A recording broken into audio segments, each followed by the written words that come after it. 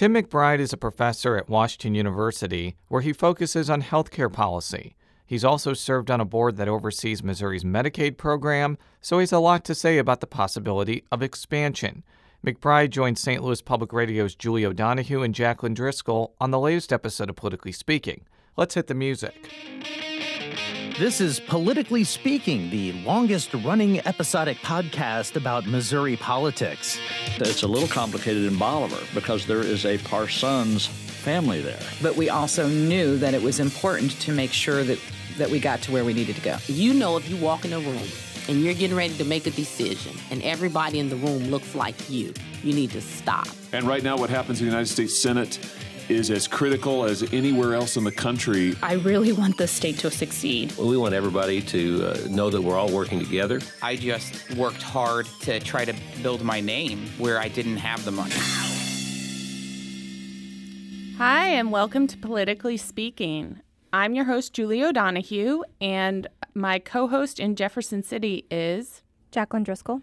And we are here with Dr. Tim McBride of Washington University. He's a health economist, and I'm going to have Dr. McBride explain the name of his school and what he's the head of and all those things. Yeah, good morning. Thanks. I'm the Bernard Becker Professor at Washington University and the co-director of the Center for Health Economics and Policy at Washington University. I've been there about 10 years, but I've lived in St. Louis about 30 years. I started at St. Louis in the economics department and then moved to St. Louis University. So I like to say I can't hold a job. He's been at 3 different universities in St. Louis. That's pretty amazing. Yep. Well, we have Dr. McBride here because he is an expert on the Medicaid program and specifically also Medicaid expansion. And we want him to talk to us about a couple things going on with Missouri's Medicaid program. I want Dr. McBride to talk to us about analysis he did earlier this year on the impact of Medicaid expansion on the state budget. We did an analysis of what a full Medicaid expansion, pretty much a straight Obamacare expansion up to 138% of poverty as envisioned in the original law, and what it would look like in 2020 initially, and then through 2024. We looked at this, as you mentioned, as a fiscal analysis. Really, our main test that we are asked to do was only to look narrowly at the effect on the Missouri state budget. So we didn't look at things like the effects on jobs, the effects on revenue, tax revenues, and ancillary effects. And actually, more specifically, we mostly looked at the effects on the Medicaid budget, not on things like mental health budget, prisons, things like that. Oh, so that is very narrow. You're just looking at what would happen to the state budget as it concerns Medicaid. Right. We were funded to do this by Missouri Foundation for Health, and that's the charge that we were given. One could do this in various different ways, but we did a fairly conservative estimate, I think, in that regard. Okay, and we should say the reason this is of interest is because people are trying to get a ballot initiative on the ballot, or maybe more than one, asking voters if they want Medicaid expansion. So the cost to the state could be a very real issue we're dealing with in at least, I would say, the next 2 years or so. So can you explain a little bit about what you found? Is this going to cost Missouri money if Medicaid expansion is approved by the voters? Well, the bottom line is that initially in the first year, it's roughly budget neutral. It's what we found, depending on the assumptions. But given the size of our Medicaid program is $12 billion, we found our best estimate is that it would lower the state Medicaid budget by about $40 million. So that's a pretty small amount of money. On net, it brings in somewhere between $1.8 and $2 billion to insure around 230,000 adults, maybe 40,000 children is what we estimated. You say in the first year it would be budget neutral. What does that mean for future years? Or was this fiscal impact research specifically designated for only the first year? Well, we were initially asked to only look at 2020, but later on, when the state auditor's office looked at this, we sent this analysis to the state auditor's office because she's charged with putting together the ballot initiative just to be clear, we're not part of the advocacy group that does this. We did this as an independent analysis. But we sent everything that we did to the auditor's office, and actually it's attached to the ballot language that's on the auditor's website. So we initially did an estimate for 2020, and then the auditor's office asked to expand it out to 2024. And in fact, the numbers get better from 2021 to 2024. And let me just sort of give the headline story about why it might surprise people that you can expand Medicaid to 230,000 people and it actually can save the state money. The main reason is there are currently people that enroll in our Medicaid program who are low income and that roll into the Medicaid program on a current basis month to month. And there's a thing called the match rate, so that when Missouri covers these people, they pay about 35% of the cost of this. The federal government pays 65%. What would happen under Medicaid expansion is those people would be covered. The state would only have to pay about 10% of the cost and not 35% of the cost. So if you can imagine this, there's several thousand people coming in through the door already that we're covering, and we're paying 35% of the costs. And under this scenario of the Medicaid expansion, we'd only pay 10% of the costs. So while it's definitely true that the state would probably have to pay tens of millions of dollars to cover these people initially, they would save the money that they would have spent otherwise, mostly in the permanently and totally disabled. Right. So you're saying there are people who are already on Medicaid that the state's already paying for. Right. If Medicaid expansion happened, those people would shift into Medicaid expansion, where the federal government foots more of the bill for their health care. That's right, exactly. That's the right way to put it. One of the biggest savers is there's about 4,000 people per month that come in through the door of what's called permanently and totally disabled. And they, for whatever reason, and this has happened in most other states, they have not come in and become Medicaid eligible right away, so the state pays 65% of the state pays 35% of the costs. And under the expansion, these people would be immediately eligible just based on their income. And so the state would only pay 10% of the costs. And these people are quite expensive. Like, we're talking over $10,000 per year. It sounds like the best estimate that you've laid out in your paper is initially the state would save in the first year about $39 million. Right. But when you look at the extremes, like the worst situation and the best situation, you have the state saving in the best situation, I guess, quote unquote best, $94.6 million. And in the worst situation, the state having to pay in $42.3 million. Although, to your point, the state would be receiving $2 billion if it did that. Roughly between, this is the net amount. So the state roughly would, increase the overall spending on these 230,000 people would increase between $1.5 and $2 billion. But the net, this is the net amount you just cited, between negative 40 and negative 100 or positive 40. Right. So I can see some people looking at this and saying, that's a pretty big swing we're taking from potentially saving $94.6 million if we expand Medicaid to it costing us $42.3 million. Can you explain why there's this range? That's a good question. And, there are a range of assumptions you have to make when you make an estimate like this. And we are, again, very transparent in our document about this. And we are going to put up on our website what's called a data visualization that allows any person to actually go up there and play around with the assumptions themselves and see if you don't believe our assumptions, you can change them. But there's several things that go into this, like how much it costs per member per month to cover Medicaid, what's the rate of growth of Medicaid spending over time. One assumption that people might think is critical, while you can offer this coverage to, say, the 200, 300,000 people that are not eligible right now, but how many of them actually would take it up, what's called the take-up rate.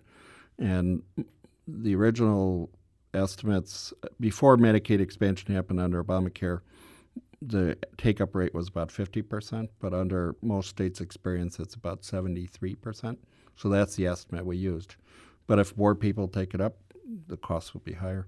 Fewer people take it up, it'll be lower. How many people currently are on Missouri's Medicaid program? How much of the state budget does it take up right now without Medicaid expansion? A great question. It's about 850,000 people are on the Medicaid program, and they basically fall into four buckets: the aged, the disabled, the parents with children, and then the children, with the children being the biggest group. They're about 500,000. So about 500,000 of that 800,000 is children. And depending on how you do the estimates, whether you look at just sort of the straight so-called general revenue fund estimate for Medicaid, it's about $8 billion. But when you add in, our state has a lot of funky things they do with their budget, which I could get into if you want. But when you do a full accounting like economists would really want you to do, and that we did, it's probably closer to $11-12 billion. My friends at the state and the Parson administration believe that's the right number to use for the current cost of the Medicaid program. So if voters did approve Medicaid expansion, how many people might that add to the program, and what might that look like in terms of the state budget? It would add about 230,000 adults to the program. Part of the reason we feel confident about this, and throughout our report, we checked other sources. We actually called several analysts from around the country. We looked at other states' experience. And so the way we actually came up with that number is using well-respected national data sources. And I ran those numbers and ran them several different ways. And then we came up with this number of about 230,000. And what I felt good about was a few weeks after that, the Urban Institute in Washington, D.C. came out with a number which was almost exactly the same.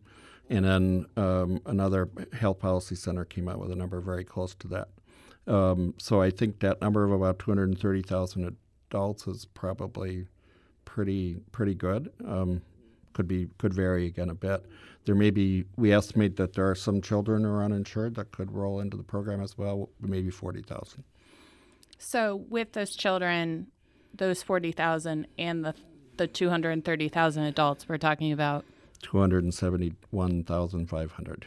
I have a couple questions about the adults that you expect would enroll if Medicaid expansion occurred. Are these people who are uninsured? Are they people who have insurance now that we think then would move into Medicaid expansion and out of private insurance or employer-based insurance? We have an uninsurance rate in this state now after Obamacare has been passed that's dropped to about 10%, maybe 9% or so. So a good share of this 230,000 is people that are currently uninsured. It's worth noting that under our current Medicaid program, there are certain types of individuals who are just literally not eligible for the program: single males, single females, and married couples who are poor. Even if you have a very low income below the poverty line, 20%, $0, you're not eligible unless you're disabled. So those people would be eligible immediately for the program. Also, if you have assets, they do what's called an asset check now to make, if your assets are too high, which is really not very high, about $3,000, you're not eligible for the program. That's not true under the Affordable Care Act expansion. So there's a range of people who are adults would roll into the program just because the rules are different. Then the other people, you asked a great question. We looked at all different types of people, including those who are currently buying so-called marketplace plans, mostly people between 100 and 138% of poverty line. By the way, the poverty line for a single individual is about 13,000. So those people are currently going into the marketplaces and buying coverage. We assumed 100% of them would take up Medicaid coverage because it's free, basically. And we assume a small amount of people who have employer coverage would switch from their employer coverage to Medicaid, maybe 10%.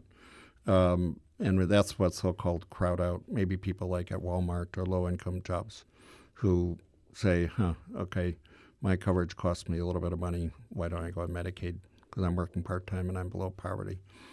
we should take a break very briefly, and we will be back talking about the fiscal impact of Medicaid expansion with Dr. Tim McBride after this sponsor message.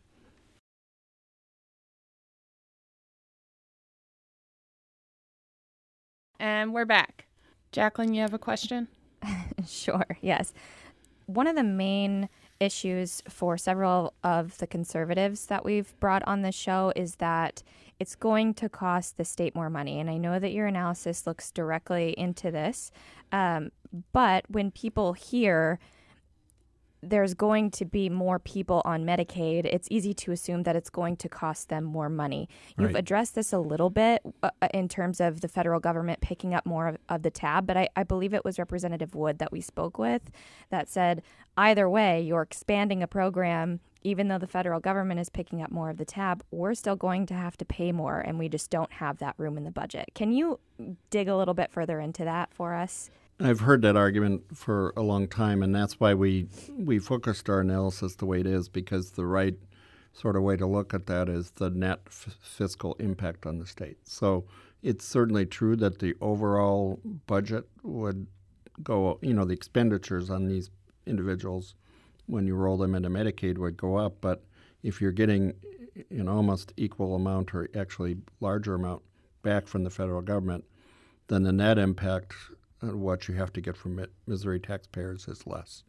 That's essentially what we're saying. So that's, it's negative $39 million is what we say would be the net impact. So this would lead to a reduction in Missouri taxpayer, the needs for income taxes and all that in Missouri. A number of the people we've talked to seem to say that Medicaid expansion would cost $200 million. In your worst case scenario, you have it costing $94.6 million. So I'm curious about why we keep hearing from state representatives and senators who say this is going to cost the state $200 million and we wouldn't be able to find that money. And you're actually saying it's not going to cost anything. And if it does, it's going to cost less than half of what their estimate is. Right. So if the ballot language, which is now getting signatures and which may be on the ballot in 2020, when the state auditor looked at this independently, and she's required by law to put an estimate on the effects of this. So anytime we vote and it has some fiscal effects, it says the net fiscal effect is. She had our analysis. She looked at it, her staff did, and they didn't have to accept it, but they looked at it pretty thoroughly. They asked us some questions. It's attached to the auditor's report, but they also asked the state what they believed would happen under a Medicaid expansion. And their estimate from the state government, the Parson administration, is that it would have a net effect of $200 million increase in costs. Now, I believe what they probably did was pretty much assume no net savings to offset that at all. If you read the report, read between the lines, it's a little bit Byzantine, but if you read between the lines and you do the math, it's basically going to increase cost by about $2 billion. The match rate for the state is 10%. $2 billion times 0.1 is $200 million. It's maybe not quite that simple, but I think it kind of reads that simply, that's sort of what the state assumed, that they just don't assume any of these net savings. But every other state in the country's seen these savings, so that's why we did what we did. Is there any challenges or difficulties that may arise from the legislators not getting out in front of this, maybe even in terms of fiscal impact, where, let's say, it does make it on the ballot, voters approve it, and then the legislators have to do something with it later? Is there any challenges that might arise from that? It's a good question, because in states that have put on a ballot initiative to expand Medicaid, the scenario you're talking about has in fact happened. So just to sort of roll back the tape for listeners on the history of this, when Obamacare, Affordable Care Act was passed, many states expanded Medicaid right away, mostly so-called blue states. And then other states sort of started to roll it in. But in the last few years, some states have passed ballot initiatives, some so-called red states have passed ballot initiatives, Idaho and a few others. And what they did to do that was to sort of go around the legislature, because the legislature was never going to agree to do it. But the voters pushed it. And so then the question was, okay, the legislature still has powers, the governor still has powers to implement this. And so when they actually went around to do it, they tried to change the sort of parameters of the way the Medicaid expansion looked. And so most people, we can't predict this actually in Missouri, obviously. Most people think that this went forward. There would be some of that wrangling going on. It really depends on whether this is a referendum that's a constitutional amendment or whether it's one that just requires a law. The latter would give the legislature a lot more latitude. And we're going to move on to talk about the drops in the existing Medicaid rolls, Right. the people who have been dropped from the Medicaid rolls.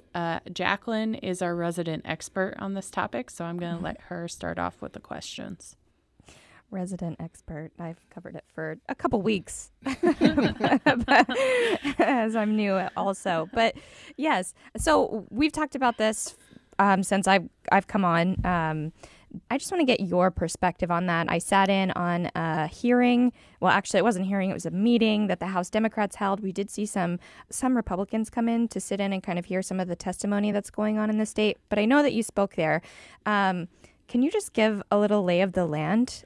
What's happening? Because we're hearing from, Todd Richardson. We're hearing from a lot of conservative members. We're hearing from the governor's office that this isn't a big deal because the people that are getting kicked off aren't eligible to be receiving Medicaid anyway. Is this something that should be a red flag for our lawmakers? Yeah, thanks for asking. I was the chair of the Medicaid Oversight Committee for 7 years and until last summer. And then so this issue came in front of us for over a year while I was chair of the Oversight Committee. And as you mentioned, I gave some testimony at that meeting in the legislature. And so the sort of overall picture of this is from January 2018 until now, or the latest numbers in January 2018 to August 2019, the Medicaid enrollment has dropped about 127,000 overall, and 100,000 of those are kids. Just to put some perspective on that, the overall drop is about 13% of the enrollment, and in terms of kids, that's about 16%. The overall enrollment was up to pretty close to 1,977,000. As I mentioned, it's now about 850,000. I think it's a pretty big deal because in other states they've made a pretty big deal of putting in, say, a work requirement in Arkansas, and 20,000 people lost their coverage, and everybody got really upset. And so when I was on the Oversight Committee and started to notice 100,000 kids losing their coverage, I was like, why aren't people paying attention to this? This is a pretty big deal. So, what happened, the main trigger that caused this is something that's pretty mundane, and which is called recertification. You basically need to check whether people need to remain on the program or not. And they told us in July of 2018 that they were doing this after a 2-year hiatus. And frankly, I think the bottom line of the story is that process triggered a whole lot of other things to happen that led to this drop of 100,000 kids and 127,000 overall. Also at that meeting, I can't exactly remember the name, but I do remember, I believe it was a law firm who worked on behalf of children, said that all of the kids that came in that had lost their coverage, all of them were then recertified because they were still eligible besides one. Why is this happening? So that was, a lawyer from Legal Services of Eastern Missouri, and he said that 199 out of 200 people that they've helped have been put back on the rolls. So 200 people came to them saying, why did I lose my coverage? And they worked to help them all, but 199 were put back on the rolls. So basically, I think what happened was that I think this is good government practice, frankly, to kind of look at the Medicaid rolls and see whether people should be on the rolls or not. Are they eligible? And in a state like Missouri that didn't expand Medicaid, this is what we have to do.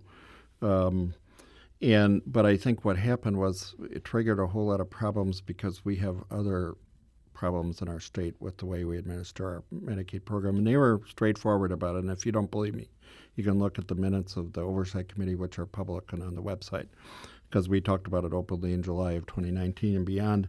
So they sent out letters to these recipients, actual snail mail letters to people saying, you need to, they looked at about 10 to 15,000 people per month, and then the ones that they couldn't determine by their own data were currently eligible and should remain on the program. They sent a letter in a snail mail and said, please verify that you should still remain on the program. And many of those went to bad addresses. They didn't have the right address for these people. So that was problem number one. So they came back as not deliverable. Problem number two is they sent these letters, and I've looked at them, and other people have. They're hard to understand. They were often 8 or 10 pages long, Byzantine. Sometimes English is not the first language of people. And these weren't written very simply. Some people, it's well known that some of the people reported to us that they thought they were getting letters saying that they're still on the program. They didn't need to do anything, but the letter was actually saying you need to do something to prove you're still in the program. A third sort of problem was a few years ago when we cut the state's budget, we cut a lot of staff, and we outsourced to call centers the people that could help these recipients to private outsourced call centers. And these have been problematic from the start, and we've been very critical of this. And so people would call up these call centers. I had individuals contact me directly as chair of the committee who would call the call center and wait for 30 to 45 minutes and then get cut off and then call back again, wait for another hour and get cut off. And we have an inordinate drop rate, was what it's called. People called and their calls get dropped. We have over 30-minute wait times on these call centers. These are people that are low-income people in jobs, and they don't really have 30 minutes. Maybe their cell phone time is not very much. So that's a third problem as well. There are other problems, but those would be three that I would cite as what sort of triggered the cascading effect of 100,000 kids being dropped. In talking with a lot of people about this drop, some people are still saying, as you mentioned, it's good government practice to check whether these people are still eligible. If they accidentally, for some reason, did get dropped from the program, they can still get re-enrolled because they are still eligible. So it's not really that big of a deal because they have back coverage and they're not really losing coverage. They're still covered. They just have to re-enroll. But what are some of the challenges? Why is it a big deal for people that are getting dropped? Well, first of all, you have to know that you're actually dropped. And if you never got the letter because it went to a bad address, you might not know. And most of these are kids. So if mom brings in the kids, mostly it's mom, that's why I say that, to get health care, they think they're on Medicaid. They say, my kid's on Medicaid. They say, no, they're not. Then you have to go through the whole process right there on the spot while your kid is sick to get your kid help. So that's, why are we doing that? And so it creates a lot of stress. And I literally got some incredibly heartfelt messages from Medicaid recipients that would really break your heart about the stress that people are put under in this situation. I don't know how they found me. I was just on the website. They found my email address, and they would send me a note. And so it creates stress for people. And the process of, you can sort of cavalierly say, well, you just re-enroll, we'll take everybody back on. It's well known in those of us who study Medicaid that taking a person off the rolls and then putting them back on, it's not very easy to come back on the rolls. You have to produce a ton of documents to prove that you belong back on the rolls, and it's not very easy. And remember, these are people in low-income jobs and not always easy to navigate the government systems and so on. So it's a little bit too flippant, I think, to say, no, they can just come back on.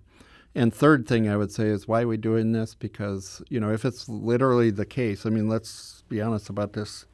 If it's 100,000 people and they all belonged off the program, then I don't think it's a big deal. But if these 100,000 people, a big percentage of them need to be brought back on the program, well, then we have a problem because we've created all this administrative nightmare in the meantime.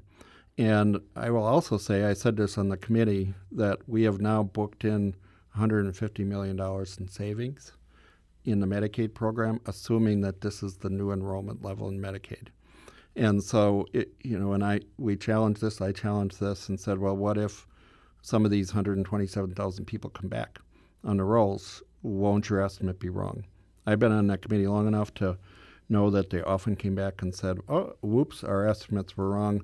We need another $100, $150, $200 million supplement for Medicaid. So just watch this in February, March. Will the state come back and say we need another $100 and $150 million in Medicaid? I do want you to respond to some of the things that we've been hearing from people who have other explanations for why the Medicaid rolls are dropping. We have a clip from Representative Wood, who said that the Medicaid rolls were dropping because people no longer have to pay a tax to the federal government when they don't have health insurance. When the federal government removed the penalty on the taxes, then you don't have to do that anymore. So as that began in 2019, so the enrollments in 2018, if I'm on Medicaid, I'm having to pay a premium on CHIP, or if my income has moved me up to a premium, I can say, no, I'm not going to do that. I can put my children on my own insurance. Or there's the bad scenario that the parents may make the choice not to insure their children. Yeah, I wanted you to respond. That was, again, Representative Wood's explanation about why we might be seeing this drop. Well, respectfully, I don't buy that explanation for a couple different reasons. First of all, what he's talking about is the so-called individual mandate under the Affordable Care Act, which was applied, very controversial, and then as he's correctly saying that was removed at the beginning of 2019. First of all, it's not well known, but that never applied to low-income people. If your income was so low that you were in this Medicaid-eligible population, you were not mandated in the first place to enroll to get health insurance. You could just say, my income's too low.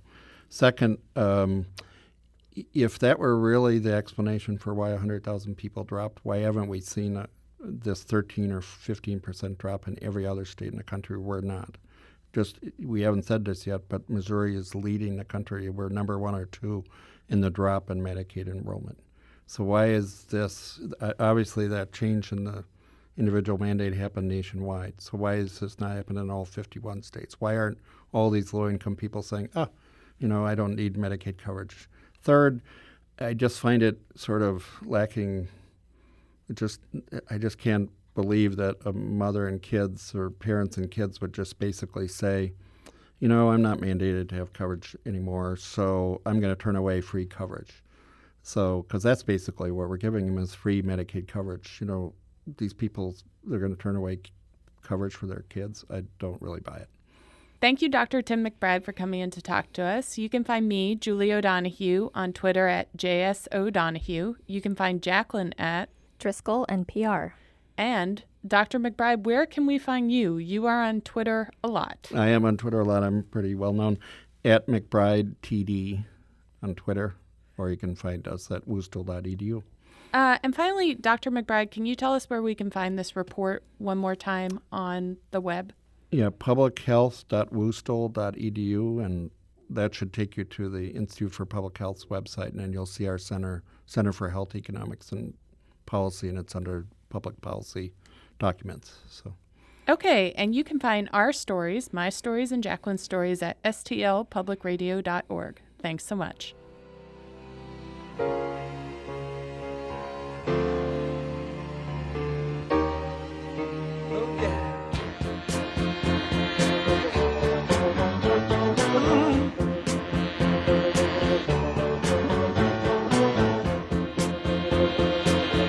Still don't know what I was waiting for. And my time